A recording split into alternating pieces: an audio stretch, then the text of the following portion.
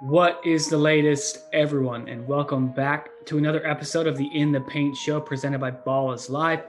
Ronnie Flores and Devin Ugland here with you for episode number 97. Ronnie, we're almost at a century mark. Good stuff from us over the last 2 years or so. And, we're going to jump right into the NCAA tournament and the national championship game, which took place on Monday, 2 days before we're recording this podcast. And, in a podcast prior, Ronnie, when we were talking about what we wanted to see in the NCAA tournament, I said I wanted to see Gonzaga Baylor in the national championship game because I wanted to see Gonzaga against an elite level defense. And and you got it. I got my matchup. I got my elite level defense, and the elite level defense shut down the formerly undefeated, and elite level offense. I think. Yeah, because I think the elite level defense had some pretty damn good offense. That's kind of what I was gonna get into first right away. I think a lot of the conversation, with the talking heads on ESPN or whatever shows, the morning show talking head guys, was Gonzaga overrated? No, they weren't. I think Baylor, when the conversation was being had about Baylor, it was all like great defensive team. Yeah. Toughness, defense, rebounding, all that's great stuff. But they didn't give them credit for having skill guys at the very guard. skilled. Yeah. The two guards they have are super skilled. And in addition to the quickness, they was shown right away that they were overall the quicker backcourt. I think that was shown pretty fast in the game. And, the two guards they have are terrific. Jared Butler and Davion Mitchell to begin with. And they have other good players too, that play maybe a little bit lesser roles. But yeah, I'm with you there. Once they got on a roll offensively, they go up 19-6, 19-7 maybe? It was a quick, fast. Yeah. It was a quick, advantage. Overwhelming kind of spurt at the beginning of the game. And the thing that was on their heels and they never really recovered. Yeah, they never really recovered. People said, they pulled within 10. I think natural tendency of a team and human beings are, okay, we got this good. We're going good. Let's not do anything crazy. They took a couple bad shots toward the end of the first half, meaning Baylor, and they let it get within 10. But then when the second half started, boom, boom, they're right up to 13 and 15 again really fast. It's not like Gonzaga was ever really in it, like you said. Yeah, I guess you could say they were in it when they were down 10, but it didn't feel like that. It just felt like they survived. For sure. It felt like a heavyweight fight, and the heavyweight guy, in round 6 or 7 is just hanging on for dear life. Decide, is able to not get knocked out, but eventually, loses by decision. Correct. And that's what happened. Davion Mitchell, there wasn't a better, more explosive guard in the tournament. He played really good D. That's the part I was a little surprised about, that Gonzaga was so rattled offensively.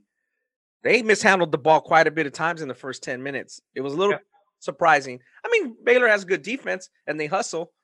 And I think we got to give a shout-out to our guy, Mark Vital from from Prime Prep. And it seems like Mark's been on the scene for like 15 years, and he still has it. He's like Cody Riley. He's like, what? He's still around? And, it's like, and he really offensive rebounding. He set the tone early with like 2 or 3 rebounds that were like really important. Yeah. So Mark Vital, you look at his stat line: 27 minutes, 3 for 7 from the field, 6 points, 11 rebounds, but 8 of those 11 rebounds were on the offensive glass. Yeah, so that's 8 kill a team. That's 8 second chance opportunities for an offense that shot 10 for 23 from 3 and 16 of 18 from the free throw line. And you look at Butler, Mitchell, and Maceo Teague, the other starting guard. Yeah. So they play a 3-guard backcourt. Yeah. And those guys combined accounted for not 9. I'm not good at math. 7 of those 3-point shots.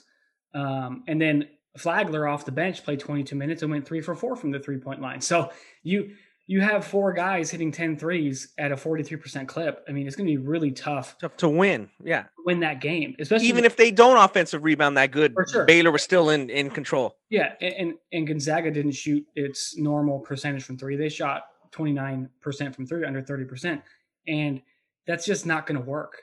This is not going to work against a team. Two things I wanted to bring up about the game, and it's related to the semifinal games. Is Houston obviously was like, wow, Baylor just kind of steamrolled through them, but Grant Hill and Billy Raftery, I love them all to death, but they right away they're like, oh my God, they have a hangover from the semifinal game. Like, I just didn't see much credit to, like you said, about how good Baylor was and how good their offense was. Like, wait a minute, they're just blowing by them. I'm not sure that Saturday night had anything to do with that. Like, or too much. It just Baylor was quicker and better that night. The only thing you needed to watch when it came to the Baylor Gonzaga game is whenever there was a ball screen and they switched Timmy or a big onto that ball screen, you saw Baylor just clear it out. And if it was Davion Mitchell, he was dancing and getting by guys. Like, it was like nothing.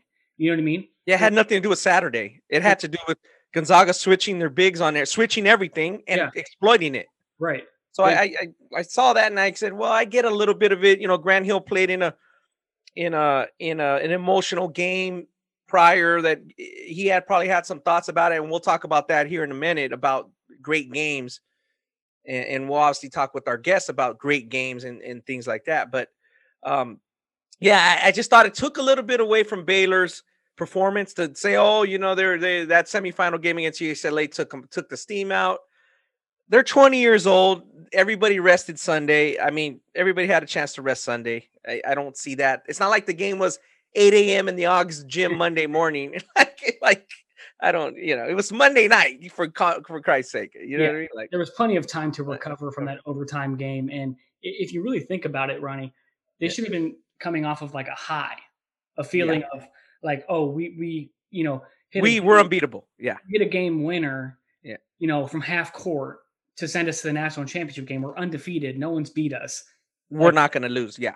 We're not. Yeah. And I think one of the, a big issue or a big thing for Gonzaga was Jalen Suggs picking up those 2 quick fouls. Yeah. Having to go to the bench. He's been their catalyst, their marquee guy, the guy who could match the toughness of Baylor at the guard position. And then, he just never, he ended up finishing 8 for 15 from the field, 22 points. So obviously, still put up decent numbers, but he never seemed right. He was getting ripped a little bit. Yeah. Wasn't taking care of the basketball as much as we're used to. And it just seemed like Baylor's initial offensive push kind of just surprised Gonzaga so much. And they were just on their heels the rest of the game. They were on their heels the rest of the game. Yeah, I agree with that. I think, like you said, if they played 10 times, I think Baylor wins 6 or 7. It seems a little better. They're physically stronger. Again, they may not shoot that well if they played a bunch of times, but they're still much quicker. They're quicker. I mean, dude, you look at their ball movement, how their mix of the 3 guards and the 2 big men, with Vital being kind of just like a bruiser and offensive rebounder, and then the other, I'm not sure how to pronounce his name, Thamba. Yeah. Flo Thamba. Thamba. He's not super skilled, not a guy who's going to get you a back to the basket bucket, but you have to respect him on a roll to the basket. Yeah. And then that opens up the threes for Teague, for Mitchell, and for Butler, and then Flagler off the bench. So you look at, they have 4 guards who can hit shots like that, and then also those 4 guards can create off the bounce for themselves and teammates and are good in ball screens. I think Gonzaga might have been caught off guard by how skilled the Baylor guards were. And I think America was caught off guard by how skilled and how talented the Baylor backcourt was, and they're 4 deep.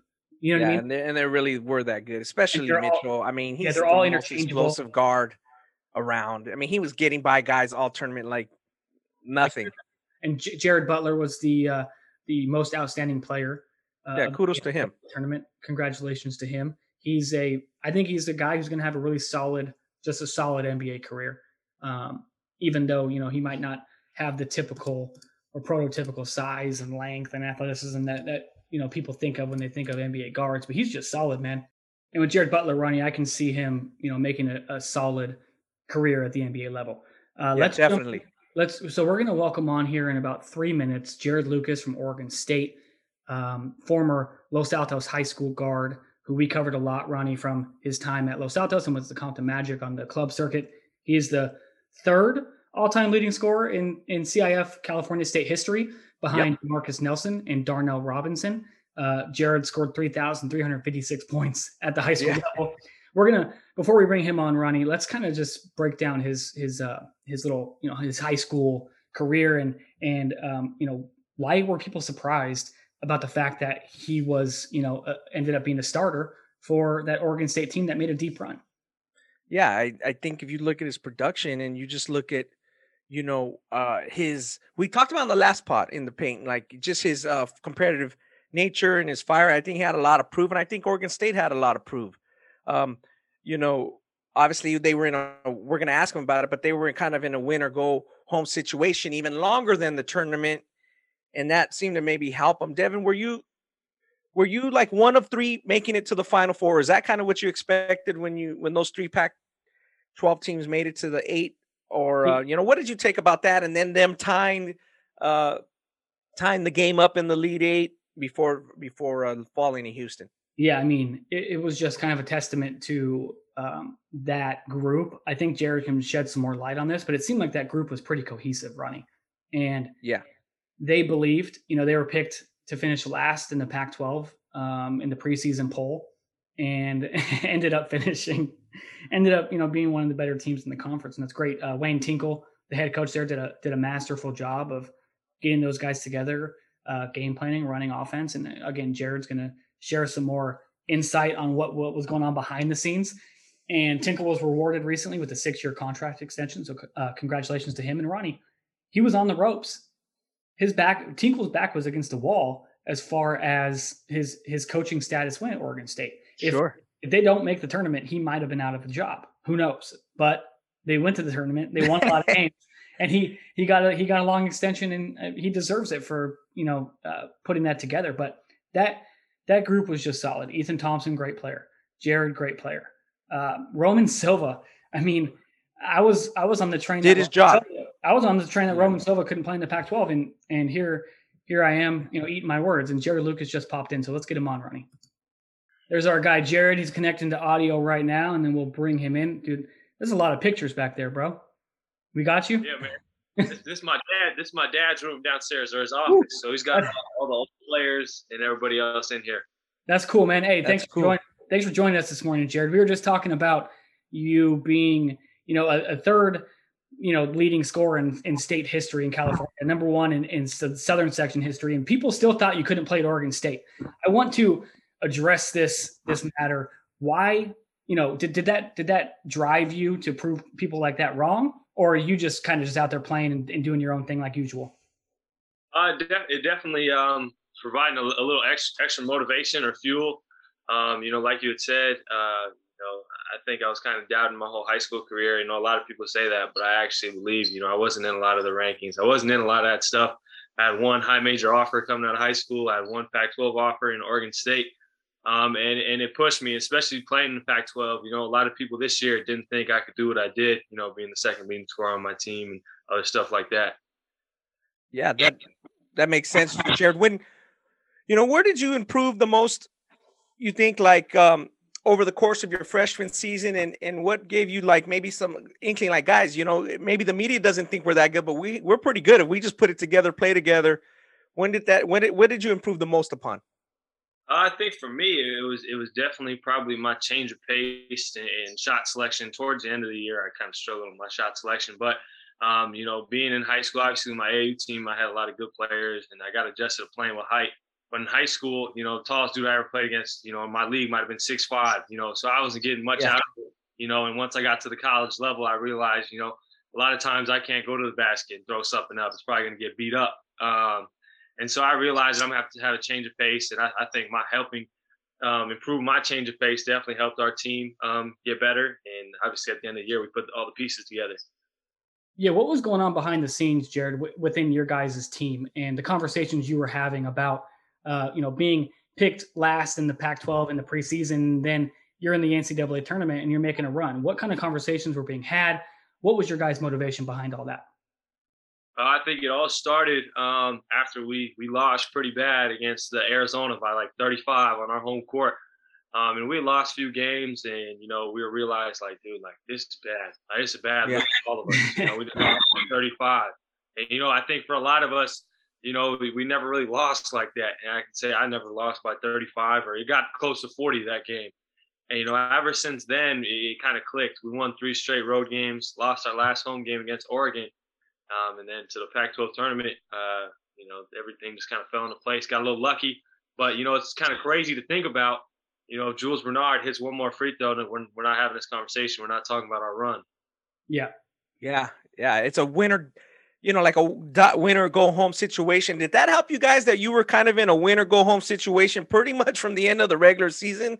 Like, it's like your NCAA tournament started way before the NCAA tournament started. What did you guys feel that just amongst the players, or did you guys talk about that? We talked about it. We talked about it once we won 3 games in a row on that road stretch. We won Cal, Stanford, sweep, and we got Utah. And we said, man, at this point, let's just try and make a run, bro. Everybody just said, hey, man, let's just play team basketball. Let's get there. And we did it. Obviously, like I said, that game against Oregon, but everything else fell into place. Yeah. It seemed like your guys' cohesion as a team after that 35-point loss you discussed to Arizona, it seemed like everything kind of fell into place. And you guys might not had a superstar type player. Ethan was kind of the marquee guy, and then yourself, Roman Silva, and a lot of guys played roles. Discuss how important it was for you to accept the role that you did, and other guys to kind of play, just play within themselves and accept their roles. For me, I realized to be on a winning team, I never won a championship in high school. So, I realized on a winning team, you got to play a role. You got to have everybody on the team needs to know their role. And we all bought into our role towards later in the season. And eventually that helped us. And, you mentioned guys like Roman Silva. He had that 8-for-8 game against Tennessee. I don't think he had really good performances. We hadn't really seen that. And so once all this was kind of clicking, I knew that we were going to be a tough team to beat. Yeah.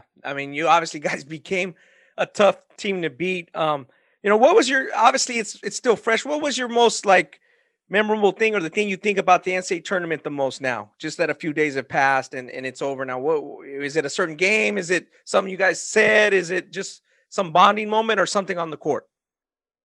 I'd have to say Ethan's dunk against Loyola Chicago was pretty good. That full court pass by Worth. I remember I was going pretty crazy. I think it was Loyola Chicago when he had that dunk, and then also the Loyola Chicago game, the game I had hit that 3. They were kind of all over me all game, and I told I know we know this, but I told the dude that was guarding me after I had hit the shot. It was 4-point game, a minute left. I hit the shot, and I said all I needed was half a season, and your season was over. Half a second. Half a second, and your season was over. Because I forgot the name of the kid, but he was on me, glued to me all game, and turned his head for half a second. And then, Jarod, that doesn't surprise me at all, because you like to talk on the court. You like to do a little bit of chatter. How did you develop that kind of chip on your shoulder that you play with? I got to give it to Isaiah Mobley. Okay. I mentioned this. I mentioned this to some other people. I mentioned Isaiah all the time. He's somebody that has pushed me, and he's somebody that. If you know Isaiah, he talks nonstop. Yep. And so I learned early, especially playing with Compton Magic, I got to talk back, or at least that's what I thought. I had to talk back. Kind of gain some respect from him and the rest of the teammates on my team. Yeah, that makes sense. You got to speak up and do your thing. Like, how much maybe did the experience playing with him, his brother, Isaiah Hill, did that help you at all in this? Hey, I've been in a big game. Maybe you guys haven't all seen it, but I've played against good players. Or did that experience help you at all? In this last year or so? Yeah, I think it does. A lot of people, first thing they think, they don't think that I was, I wasn't a big piece of the Compton Magic. I was there, but I wasn't, like some of the great guys you've mentioned. So they don't know. In high school, I didn't, like I said, I didn't have all that stuff, but it helped me. We had played, that national championship game sold out at Bishop Gorman. Other games that, that game against LaMelo Ball sold out at Orange Lutheran. Mm-hmm. I played with pressure situations, and so I definitely think that's helped me. And I'm playing on a big stage like an NCAA tournament. Ronnie and I were at that game at OSU, and honestly, bro, I'm shocked I didn't get coronavirus at that game. because we were up at the top, just like squeezed in among like 100 people, and it was absolutely terrible. But that game was awesome, as was the takeover game. Yeah, there were 4 It was, people. There were like 4 rows yeah, on the baselines. it was that game was insane. For you, Jarod, what's it like to see yourself, Ethan, Roman, then you go to Isaiah, Evan, Isaiah White, and all these guys from Southern California in big games on the biggest stage in the NCAA tournament? What was it like for you to see your friends, former teammates, former guys who you played against in high school and AAU? What was it like to see that? It was awesome. I think you guys might have seen the love we were all showing each other on Twitter. Yeah. It was cool, and seeing each other in the elevators. One time it was right after my team, we had just lost because we were the first to play in the Elite Eight out of USC and UCLA, and all of those 2019 guys, me, Isaiah, Evan, Johnny Hunt, Julian Franklin, Max, Johnny Juzang, Jake. Isaiah texted me like, "Hey man, I want to say what's up to you before you leave," and it was kind of how it all happened. So me and Isaiah, I called my boys from Oregon State, the SoCal dudes. And we got Johnny Juzang, his SoCal dudes. And obviously you can't really do this in, the whole hotel. Yeah, right. So we had like 15 dudes on the second floor, all from Southern California, just talking. It was for like 2 hours. I mean, it was crazy. And it was something, I wish we would have gotten a picture. But it was so cool. It really, after an hour, I got a text from a couple of guys like, man, that was cool. Like, we've all known each other since we were little. And here we are in the Elite Eight. It was cool. Yeah. I feel like Southern California basketball is for some reason is still underrated nationally. You look at the NBA and you see like James Harden or DeRozan or any of these guys who grew up playing Southern California basketball being, top tier players in the NBA. Why, Jarod? I mean, Ronnie and I covered a lot. Frank Burleson, Joel Francisco. We cover a lot of games and we have decent followings, and we've told people that Jarod Lucas is really good, or we've told people that Isaiah Mobley is really good, Jake Kyman, Max Agbonkpolo, all these guys. Why are we still having this discussion about Southern California basketball being underrated? Look, I really couldn't tell you, but the first thing that comes to my mind, when we think about the rankings this year with the Pac-12 and stuff like that, the only thing that comes to my mind is because we're 3 hours behind. Sure. But it makes no sense. Like the Pac-12, if you would have gave us, I guess some of the respect that the Big Ten or, like the Big Ten, I think they only had one team left. If we would have got a little more respect, we could have had 6 or 7 teams in there. Sure. Yeah. Did you guys think about that at all? Like when you saw the draw, like, wait a minute, or were you guys excited about the draw, or was it like, hey, we got in, we don't care? Did you notice that the other Pac-12 teams like Oregon and USC were in the same quadrant? Did you guys kind of notice that, or wasn't too big of a deal? I wasn't too big of a deal, but once I seen they had the matchup in the Sweet 16, I said, man, if we mix that up, we could add all 4 teams in the Sweet 16, Elite 8, stuff like that. Yeah. There was just a little more respect for the Pac-12, and obviously I think we gained that, and there should be a lot more respect this upcoming season. Yeah, Jarod, I'm sure you're on social media, you watch TV, I'm sure, and a lot of people were discussing Coach Tinkle's future, and this was him coaching for an extension or coaching for his job. Did you guys hear that talk, and did you take that personally to try and win for him? We had heard it. Early in the season. We lost 3 in a row. Portland, Wyoming, Washington State. They're 4 and 6, and we were like 1 and 4 in conference. And that's when there was starting to be some buzz. We had heard it, but we just said, hey man, we just got to win. Whatever happens. Yeah. Let's win. Yeah. Jarod, was your family able to see you in the tournament? Your dad? Yeah, it was great. That was the one thing, I forget to mention a lot of people. It was so cool having my family there. And there's one place, and people had mentioned it, I had seen a couple of interviews, Hinkle Fieldhouse. This is the first time I felt all season, like I felt like I was in a, like a real game, I guess, with the fan atmosphere, because it got loud in there. And it was cool. Yeah. How have you been doing throughout the pandemic? How difficult was this season to navigate, with testing, with not knowing if, a game was going to happen? Take us through that process. It was a little difficult for everybody across the country. But for us, getting tested every day, that was something to get adjusted to. Eventually we got adjusted to it. And then it was a little weird. My first game when we played with no fans, This is the first time I heard the crowd noise pipe in. Okay. Wow, this is a little crazy. And then the second time we played at Washington State, it was our first kind of close game, and it was a 2-point game with like 15 seconds left. And I'm like, I'm trying to, obviously you're a little fired up, but I had to get myself a little fired up because usually you have the crowd, but everybody can feel it. You'll feel the energy with a 2-point game. That's crazy. Yeah, that makes it. Did it ever feel like? Sorry to cut you off, Devin. Did it ever feel like it was like, man, this is almost like a practice, like this is a scrimmage, and then it's like, wait a minute, we're in a game. Like you said, we're 1-4 in conference, we got to win. Like, did it ever feel at the beginning like that's what I saw when I was watching college? I was like, dude, I could really tell what these guys are doing, how much they're talking, how much they're switching. Did it ever feel like a scrimmage?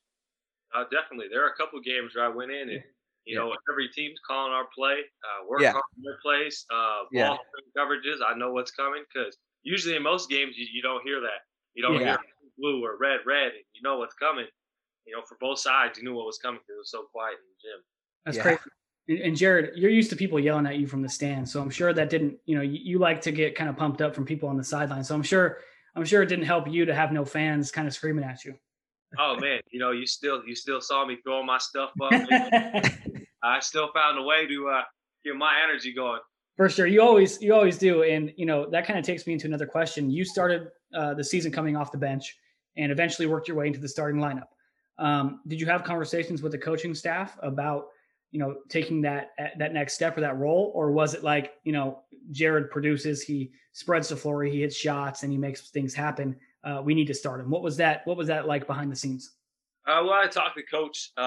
Once he had told me, that I wasn't going to start, and obviously, most players, it's your goal to start. And, I was a little upset, but I used it as motivation. And, eventually I found my way into the rotation. And then I think the first 3 games I started, we would beat Arizona State, beat Oregon, beat USC. And from then on, it just, I think we might have finished the year 16-7 or something with me in the starting lineup. But at the end of the day, we just started winning. And somehow I was, a part in that in the starting lineup. Yeah. Makes sense. Well, Jarod, we appreciate the input, and thank you for taking the time to come on. I know you're trying to rest and enjoy some days with your family, so we appreciate you jumping on. Yeah, I appreciate it, man. Thanks for having me. Thanks, Jarod. Yep. Thanks, buddy. Great stuff from Jarod Lucas. Ronnie, he's always been a guy who, doesn't really, he's just straight up, doesn't mince words. Yeah, he's a straight up guy. Like his dad. And he kind of reminds, like his dad is like that, Yeah. And it's very refreshing. Yeah. Like he said, 16-7 after he started from, starting in the conference 1-4, big difference. Obviously he can get a shot off. We tell that you especially say that to our listeners and in the gym, like, dude, if you can't shoot and score, you're going to only get so high in the game, So I think, regardless of what people felt, Jarod didn't play in a good conference, he didn't play a good competition, like he can really put the ball in the hole, and that made a big difference for that team. And then them coming together. Again, I don't want to butcher his name, but number 10, is that Worth Ashley? He's a really good player, Devin. Yeah. I mean, he had a really good season and a really good tournament. So, kudos to those guys. We didn't mention Gianni Hunt. He had some big moments. When so many guys. Yeah, whatever you got to go with. And I think that's the way UCLA was as well. I think, like you said, maybe top to bottom, they're a little bit more talented, but they had to put it together at some point too. I saw a lot of Pac-12 games this year, and it was a battle. Every game was a battle. Again, the bubble type of situations changed it a bit. It wasn't really like big home at court advantages at times. But there were some good teams, and we haven't even talked about Arizona. I thought about that too. I said, what if Arizona was in the tournament? They were going to be a dangerous team, because they had some big wins this season. Yeah. Following their team a bit, they had some big wins. So that would have been another team, as Jarod said. Where would they have been slotted? If they were eligible. Obviously, they self-sanctioned. I guess you say they didn't. They pulled themselves out of the tournament, whereas Oklahoma State said, hey, we got Cade Cunningham. Let's see if they're going to sanction us. They never did. And they got in the tournament. Yeah, they appealed it. And they never Oklahoma State appealed it. They never, the NCAA didn't retort it on the appeal, so they were able to be eligible, while Arizona just took the hit immediately. But yeah, you look at that Arizona team this year, they might not have had the star power that we're used to them having, as far as Sure. like Stanley Johnson or DeAndre Ayton, something like that. But that was a good team. You look at James Akinjo.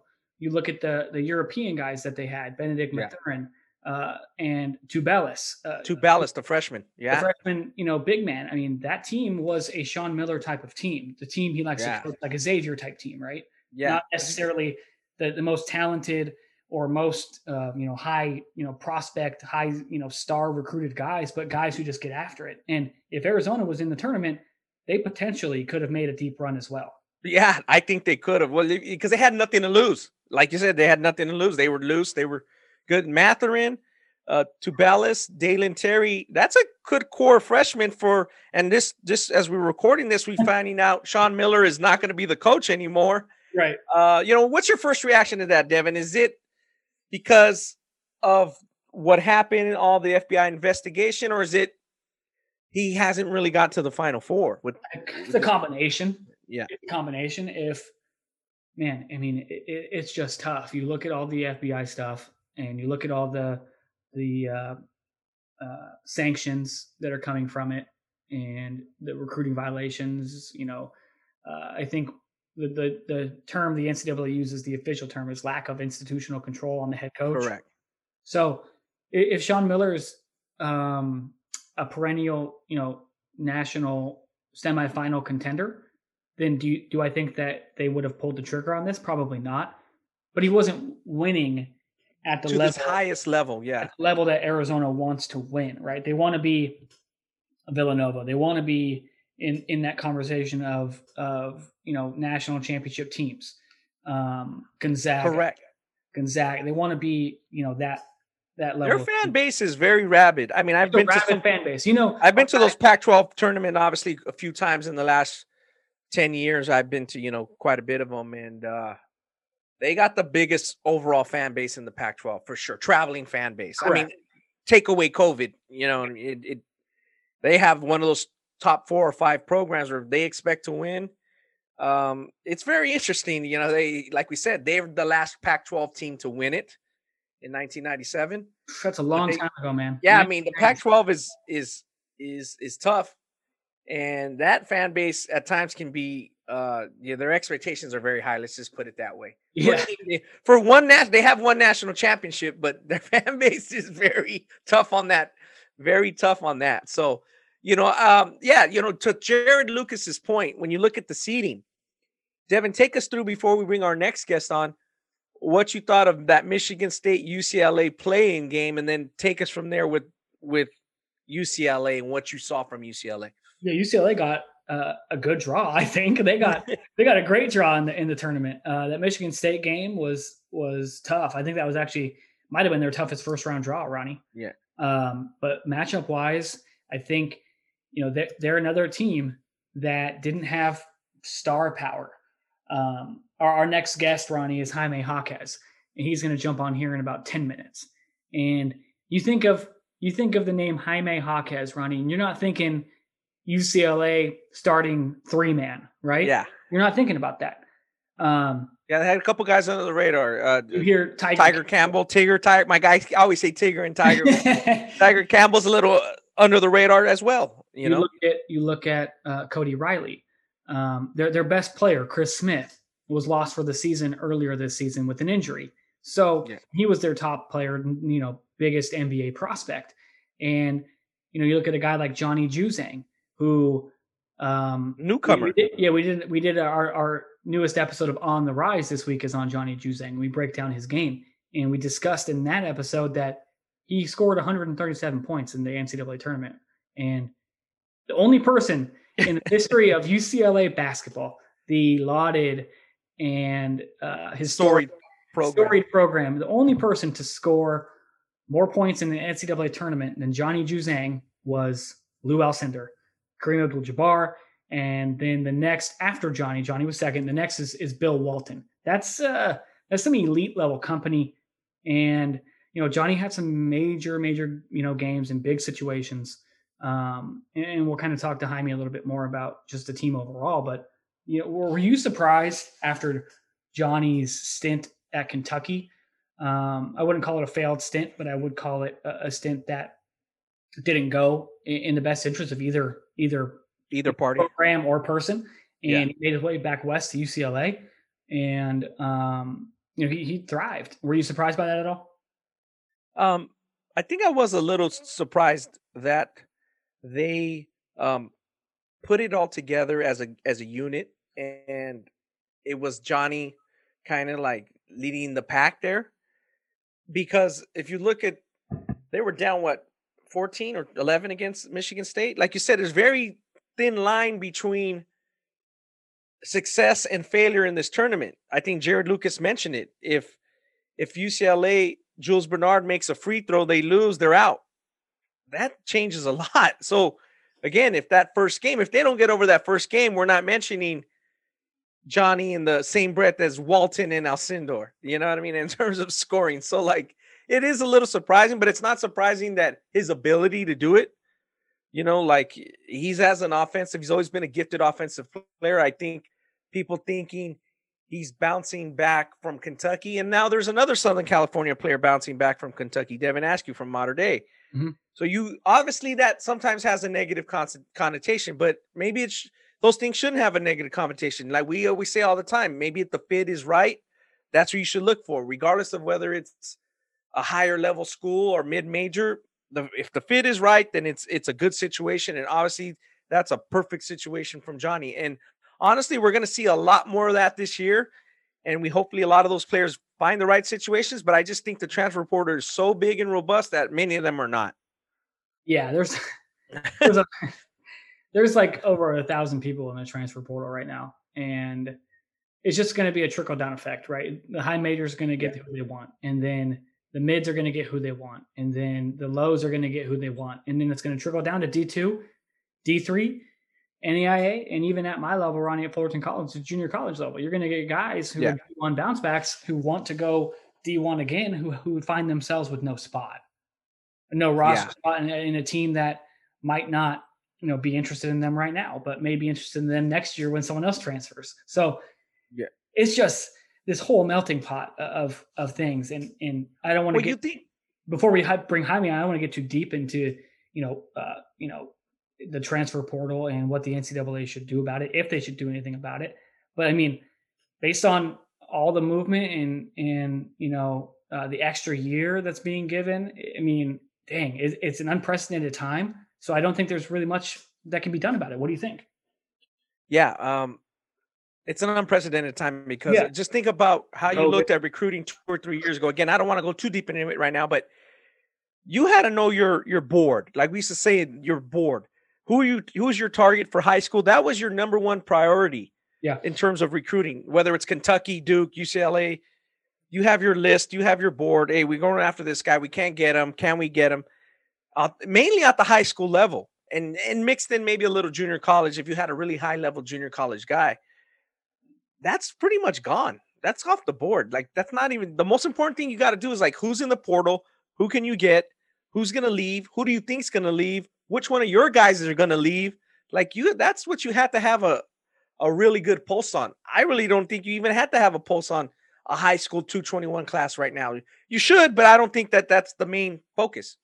Yeah. I mean, as you know, I run a scouting service. I'm not sure if you still run your scouting service, but I talk to my clients, daily, weekly, whatever. And I'm like, always asking them the first question is, what do you need? And none of them said they needed a high school player in 221. They're looking for transfers.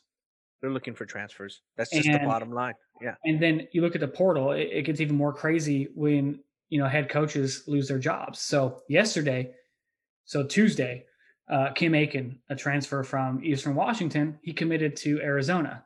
And Wednesday morning, Sean Miller is no longer the coach at Arizona. So that opens up even more movement. It's wild. We're going to do our best to keep track of that for people and try to, I don't know, I guess give our thoughts and how we can, I don't know what needs to be done to change it. We'll break it down on a future episode. Yeah. We'll break it down. It's tough. We'll get somebody on. We'll get a college coach or somebody on to give us some insight. Maybe somebody who works for one of the recruiting networks. Yeah. But, we broke down Johnny's game. Besides Johnny, go listen to that On the Rise. We've had a few good ones. We did Cade Cunningham. We've done J.D. Davidson and some other elite players. But besides Johnny, because you can go listen to that, what's the thing you remember most about UCLA's run now that it's over, besides the ending?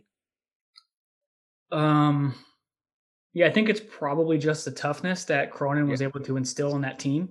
Yeah. And, I was talking to Coach Perry Webster, our head coach at Fullerton College, and it's like, it seems like a band of misfits. You know what I mean? That team, just a bunch of guys who, were leftovers after Steve Alford got fired. And, a lot of people were like, oh, is Cronin going to run all these guys off? You know what I mean? Like, get his Midwest type of guys in. Yeah. Right. He had a certain recruiting style at Cincinnati that worked for him. Yeah, he's got a Midwest guy in our guest coming up. But what we didn't know, and what Cronin may have known, was that these guys, especially guys like Jaime Jaquez and Cody Riley, and even guys off the bench, Kenneth Nwuba.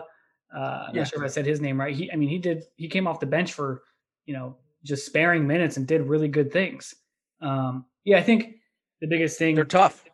Yeah, just the toughness that guys like Cody brought, guys like Jaime brought, and just seeing all of those players who were expected to transfer, be run off, or didn't fit Mick Cronin. They actually did, and they made a run to the Final Four. Man, that's insane. And it's going to be interesting to see what happens with this UCLA team. And in the off season, if Johnny Juzang decides to go pro, if somebody else decides to go pro, who knows? Yeah, I think we've talked about this when we talked about various topics, whether it's a Super Bowl or a college football playoff game. We'll touch on certain topics. It's like Notre Dame football or something like that. For whatever reason, Southern California always has more buzz about basketball and college basketball when UCLA is good. There's just nothing, you can't change that fact. It's been like that since I was a kid, probably before I was even knowing what UCLA basketball is. If UCLA basketball is good, it's something to talk about around town. A lot of people were watching this tournament and following this UCLA team. If you look at the numbers, Devin, that great semifinal game, and then it helped the final. The final was the most watched basketball game like in 2 years, including the NBA finals. Mm-hmm. So I think that has to do with UCLA basketball bit in that great semifinal game. And we'll obviously talk about that with Jaime, but I'm speaking more locally. People are more interested in college basketball when UCLA is really good. Yeah. I think, especially here, and especially when the team is made up of Southern California guys. You think of, back when Ben Howland was the coach, guys like Darren Collison, Jordan Farmar, Flalo, Lorenzo Mata. They're all local. Yeah.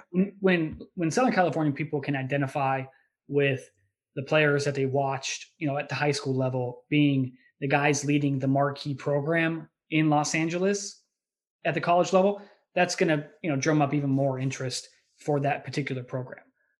Ronnie, we should have Jaime jumping in here pretty soon. Why don't you, tell our listeners a little bit about, just his high school career and some of his, numbers and standout performances. Yeah. When you look at him, he played in the Coastal Canyon League. It's kind of funny because our guy Riley Batten played in that league, and he was just dominant, one of the best players in Ventura County history. And then Jaime comes right after him 1 year later, and he was obviously the Coastal Canyon League MVP as a senior. That's 2019, and one of the best players in the state. He set a bunch of school records, and he too is one of the best players in Ventura County history, coming right after Riley. So he had some school records, a bunch of school records, and it just, what I didn't think what a lot of people take into account is his skill level and his toughness. But he did average 31.7 points a game, 11.7 rebounds. They went 25-4. I think the one game that might have turned people's heads, Devin, is they beat Mater Dei in a showcase game during his senior year. Yeah, Jaime Jaquez just joined us. Jaime, good, man. How are you?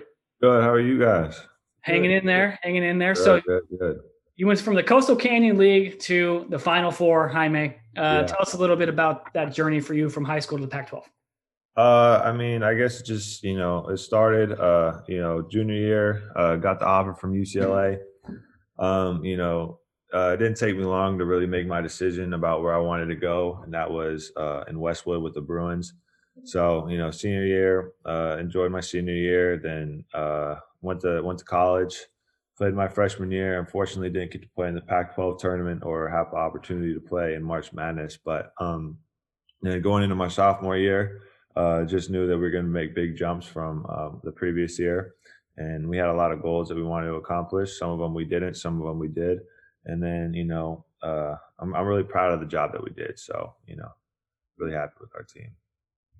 Yeah, that makes sense. That's an understatement. I mean, you guys did a Yeah. really great job Yeah. and really put it together. Now, was that something like eternally too? Like, hey, forget what people say. We got talent here. We could be good. Like, did you guys think of that? Or Yeah. was it more like it just started building and building win after win? No, we definitely knew what we were capable of. After losing to Oregon State in the Pac-12 tournament, we had to get back and just regroup. So we flew back from Vegas to Westwood, and we had like a day off, and then came back and regrouped. And Coach had a talk with all of us and said, this is going to be a good thing for us in the long run.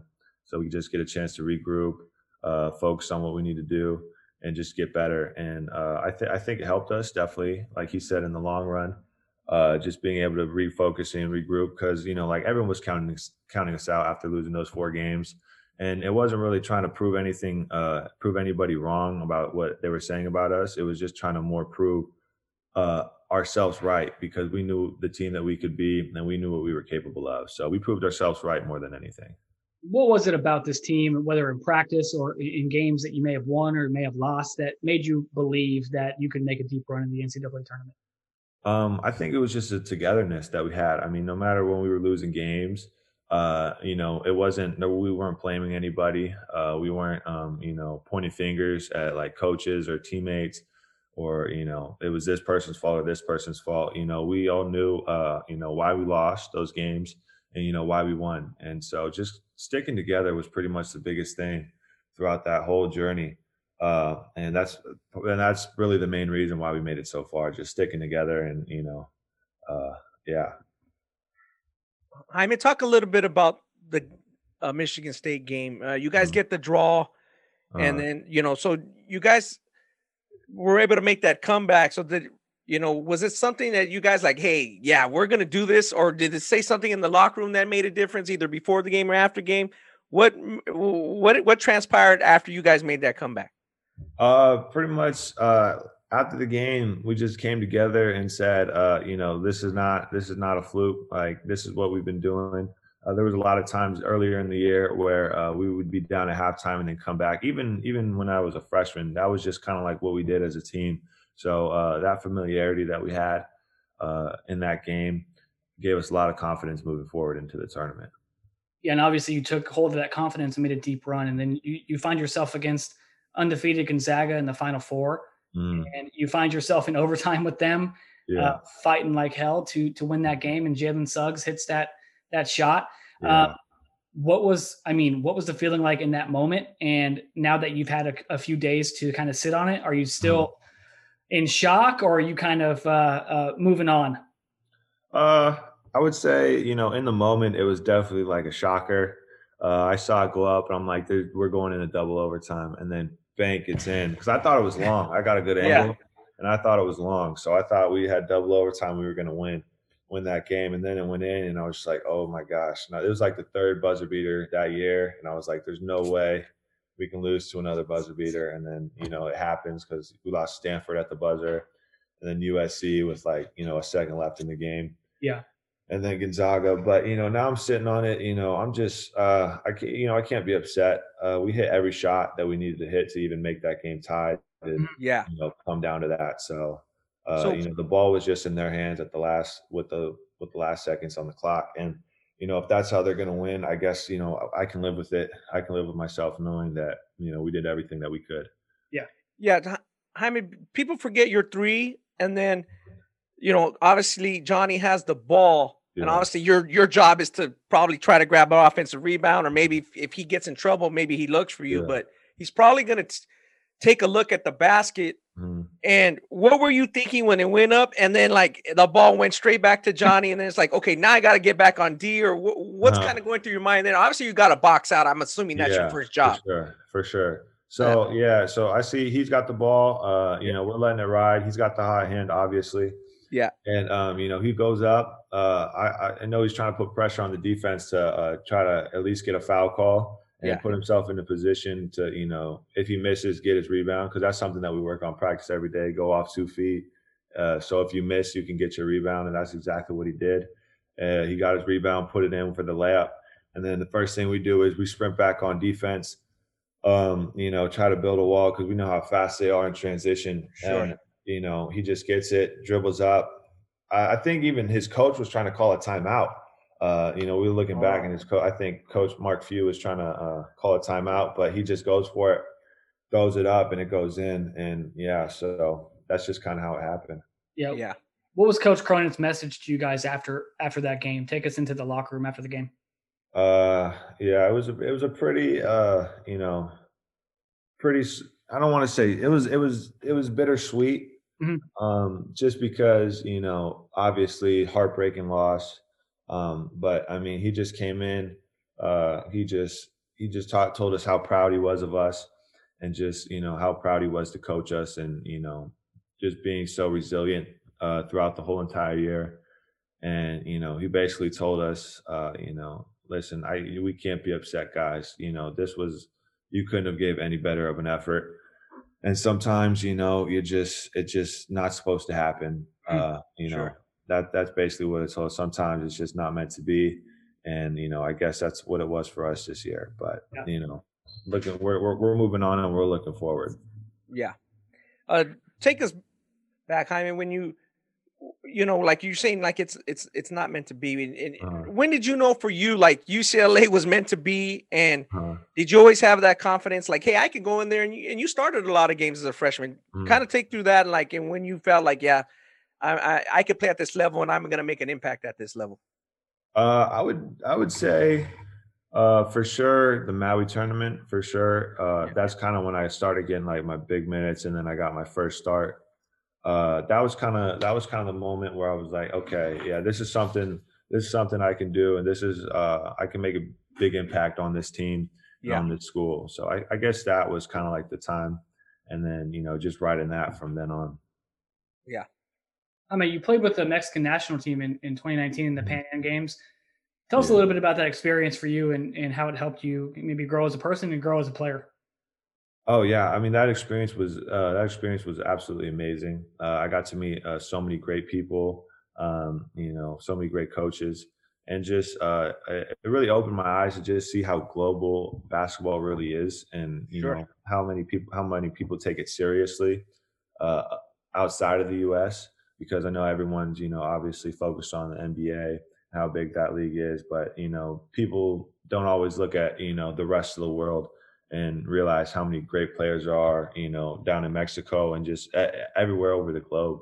And that's something that really opened my eyes, and just the different basketball. It was a great experience, just a great experience. Now, did you try out, or did you have your workouts down in Mexico? And then were you the youngest guy on the team? How did that work? Yeah. So when I was there, I was I think I was the youngest guy on the team. There were some other college kids with me as well who played in the States and came over to play in this game. So I was the youngest one. I was the youngest one there. There were some older guys as well. But I mean, they treated me well. It was a lot of fun. They messed with us because it was our first time. And so when I came back, when I went there in the Pan American Games, like the day before the game, I guess it's like they hazed us and they all shaved their heads. So and it was crazy. So then, like, as soon as I came back, it was like my first day of college, and I come back with a shaved head. Oh man! I'm like, it wasn't the best, but you got a great head of hair now. I got a full head of hair now. Just got a haircut too. Yeah. Now, was our guy Alex Perez on that team from Otay Ranch, from Chula Vista, from Fresno City? Was he on? No, he wasn't there. Oh, no. Okay, gotcha. Yeah. I mean, did you feel the kind of outpouring of support and the backing up of you from the Latino community throughout the NCAA tournament? Oh, for sure. Tons go ahead. Tons of DMs, tons of just messages over Twitter, just tons of just support. I just felt it throughout the whole tournament. And I mean, being in that bubble, you don't really see it just because you're with, a bunch of other teams playing in this tournament. But, as soon as I got back, I had, my family and people telling me in person just, how much it meant, for me to be playing in the Final Four and representing, something bigger than myself. Yeah. Did you have any surprising people reach out to you via DM that you didn't expect or anything like that? Yeah, like the other day, George Lopez, he Oh, posted wow. my story. That was crazy. Yeah, Yeah. my uncle had he had sent him a DM, I think, or something like that, and was telling him about me. And he said, "Oh, let me go check him out." And then he posted me on his story and Wow. sent me a little. So it was cool. That was pretty cool. That was Yeah. definitely surprising for sure. That's an awesome story. Obviously, me, I have a personal connection to that, and meaning Uh-huh. playing basketball. My parents don't know anything about basketball, and I'm Mhm. sure a lot of Latinos are like that. Maybe ones Yeah. that are a little bit older than you. Their parents don't know that much about basketball. They like it, maybe they Mhm. don't have the connections. They don't know where the travel teams are, that kind of thing. That's kind of how I was a bit. Mhm. How much of it is it a blessing that your parents, your dad, Big Jaime, and your mom, Mhm. Angela, they played college ball? Like, Mhm. how much does that give you joy and pride? And then also, how much did that help you? Oh, that gives me a ton of joy and pride. Yeah. Just knowing that I had two parents play college basketball, especially at the same school. So, I mean, I remember when I was younger, going back to their Concordia University, their alma mater, and my mom, she's in the Hall of Fame there. So just seeing that was just super cool, and then seeing all the connections, and even going to some of the games there was always awesome. So just, growing up around basketball is definitely a huge help and has definitely helped me, get to where I am today. Yeah. Jaime, how long did it take you to beat your mom in one-on-one? Yeah. Me and my mom, That's what I was gonna say. I probably got to about middle school. I think that's when I Yeah. started beating her. And Okay. then, Your dad? yeah. And then my dad, I think it was like maybe 8th grade. I think I beat my dad, or maybe freshman year, something like that. Okay. Yeah. He played in some men's leagues. So I remember when I was little going to his men's leagues games. Oh, And he nice. would take me sometimes to play. So it Nice. was fun. Real quick before you go, what did your dad teach you about the game, and then what did your mom teach you about the game? What were the styles of how they kind of brought you up on it? My mom, she was definitely more of the defensive Okay. minded coach when they were coaching me. So she always said, no matter what, this is the biggest thing she always said. No matter what, you're gonna have bad offensive days, but you can't control that. But what the thing you can control is your hustle Mhm. and your defense, because that's all mental, and that all just comes from you and your will to play defense. So that was something that she always taught me. And my dad, he was more on the skill side, so he always taught me. He taught me how to shoot, Mhm. how to dribble, how to pass, and all that stuff. Go over film with me, all that. Great stuff. Jaime Great Jaquez, stuff. thanks so much for joining us, man. Yeah, thank you. We're happy to see you guys, all those Southern California guys, make a deep run in the tournament. And hopefully we see you next year and we see you doing the same thing. Awesome. Thank you guys. Appreciate Thank it. you. Yes, sir. Appreciate it. Thanks for your time. Thank you. Yeah, Devin, I figured I was going to ask him something similar, like, is Yeah. your mom still the best player in the family? Yeah, I knew you were going to dude. jump in there and ask that. They're tough, That's a good bro. story. They But are- you know, for one thing, the mom likes Cronin. We Yep. know that. Oh, for Angela sure. likes Cronin. Yeah. So, Like we were talking about earlier, it's like Yeah. Jaime, a lot of people might not have seen him at Camarillo because, that's way out in the boonies, I guess, in, where Ventura we are. County. But Yeah. we saw him plenty with Camarillo because they played in everything. And Sure. people, who covered basketball outside of Southern California may not have, been like, who is Jaime Jaquez, right? But obviously Ronnie he's a big time player, and he's always been a guy who we know has been tough, has been physical. And Yeah.